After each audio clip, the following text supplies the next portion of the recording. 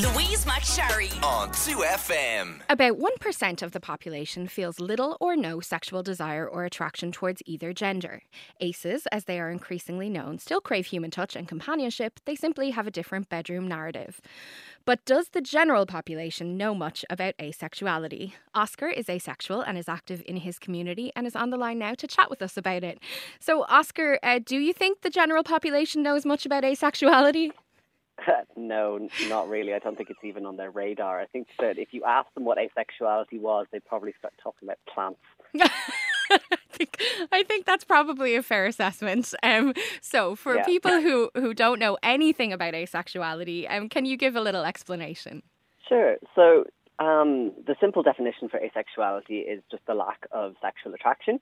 It isn't like a comment on behavior so much as what you experience, or rather in this case don't experience. So everybody has a sexual orientation. You know, you can be straight, gay, bisexual and asexual. And like everyone has a sexual orientation, but also they have a romantic orientation. So if you, for example, say romantic instead of sexual, you could be like biromantic, heteroromantic, homoromantic, aromantic. Aromantic means you don't experience romantic attraction either. And this is kind of like a choose two scenario. Everyone has a sexual orientation and a romantic orientation. Okay. And they don't actually always line up. Like quite a lot of bisexual people might feel, invalidated because they might be bisexual, but like only homoromantic or heteroromantic. And that doesn't actually mean they're not bisexual, you know? And in the same way, like, this can go for anyone, really. Okay, that's so interesting. So, yeah, that makes total sense to me. So you could be bisexual and be sexually attracted, to... You can be bisexual and sexually attractive. You can, absolutely. It's possible. But you could be bisexual and sexually attracted to, two or more genders, and simultaneously only want to have a romantic relationship with, say, men or women. Okay, yeah. I get it. So, so do you think then that the assumption is that people think of asexuality, if they do think of asexuality, they think of it and then they assume that people are also aromantic? Yeah, quite a lot of the time.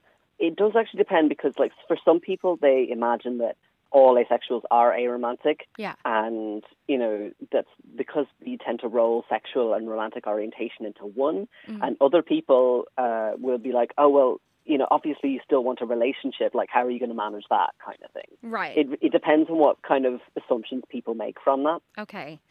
And why do you think people have such a struggle in understanding or considering or maybe, accepting asexuality? Is it because, like, their own sexuality is so intense that they just simply can't imagine a world without it? I think so. I kind of think of it in the same way that you might try to explain what it's like to be colorblind, Like, you already know what all of the colors are, but it's kind of like teaching you to not see one of the colors, So, like, you can understand it, but you have to think about it first. Yeah. And do you find that you have to you spend a lot of time explaining it, or do you simply just not discuss it? Most of the time I don't talk about it. It's too much effort.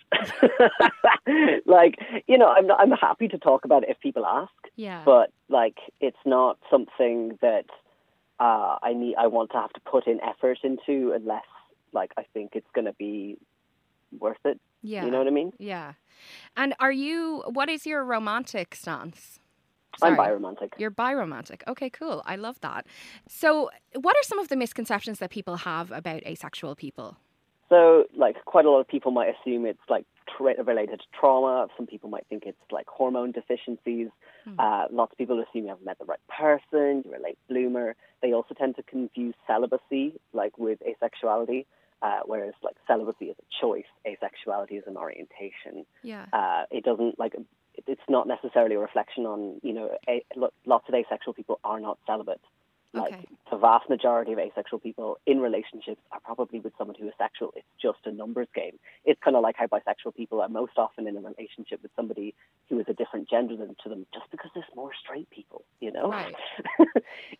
Lots of people, think, oh, it's just a phase, you want to feel special. It's hardly cool and edgy, so I don't know why they'd say that. But, what I would say to that is, like, things like trauma and hormone deficiencies, they're not related to asexuality. You get those with about the same frequency as you would get in the general population. Lots of people might be late bloomers, but again, that's not an orientation. That's an experience like delayed puberty, which is kind of weird to say to someone in their 30s, Yeah. When do people tend to, I mean, this might be a stupid question because I'm asking you to generalize and maybe it's not possible to generalize, but when do people tend to kind of come to the realization that they are asexual? That one, I don't really have any kind of metric for it because a lot of that is going to be related to, it's going to be generational. Yeah. So younger people who have more access to information and there's a more general awareness of LGBT identities, they're going to know more about it from a baseline, whereas people in older generations are not going to. Lots of people don't know that they're asexual. Yeah. They go quite a long time without knowing because they assume maybe they're just bad at sex. Maybe they just don't really realize that other people don't feel the way that they do. Yeah. Quite a lot of people think, oh, you're just making a big deal out of nothing. Why is this important to people? I don't get it. And it's not until people are it tends to take a while for people to understand that other people experience the world differently. Yeah. Other people might think, oh, well, obviously there's something wrong with me, but not actually know that there's not something wrong with you, but then there is actually a word to describe their experiences. Yeah, that makes total sense. And it's one of the reasons that I asked the question, because I think that, we grow up obviously socialized into believing that sexuality looks like, well, when I was growing up, it was sexuality really looked like one thing. And now, we've accepted that sexuality can look different. But, the fact that people can be asexual isn't something that is in the narrative, generally as much as other sexualities. So I can understand that it would be maybe more difficult to get to a point of realization. But then you're so right. I suppose the internet it has been really a wonder for people figuring out all kinds of things about themselves, hasn't it? I mean, most people are when we do talk about sexual orientation, we don't tend to think of the lack of it because we only say, well, clearly this isn't possible. It's well, why not? Yeah. Why not? Why is it so hard to imagine? Yeah. And I suppose it's really, we're all trying to find the box that we fit into, and really maybe the boxes just are the problem. I don't know. I think that it's more that people don't see all the shades of grey. They want these boxes to tick rather than actually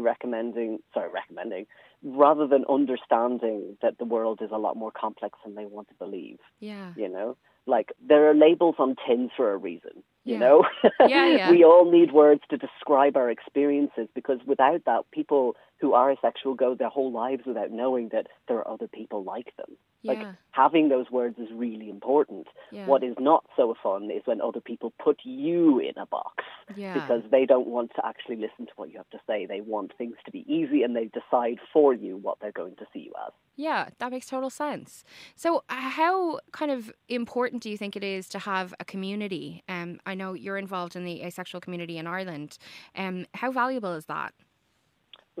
For me, it was really, really important. When I first started to get to know, about asexuality, there was no community. I was on AVEN, which is Asexuality Visibility Education Network. It is the largest forum for people who are and aro, that's aromantic. Mm-hmm. But it also is open for friends, family, supporters, partners. It's open to everyone to gain a better understanding of themselves and build community like that. I would honestly recommend it. It is a fantastic resource. But there was nothing there. There had been one meetup in Dublin a few years ago, and 3 people arrived. And I was like, well, if you want to see that happen, you've got to make it happen.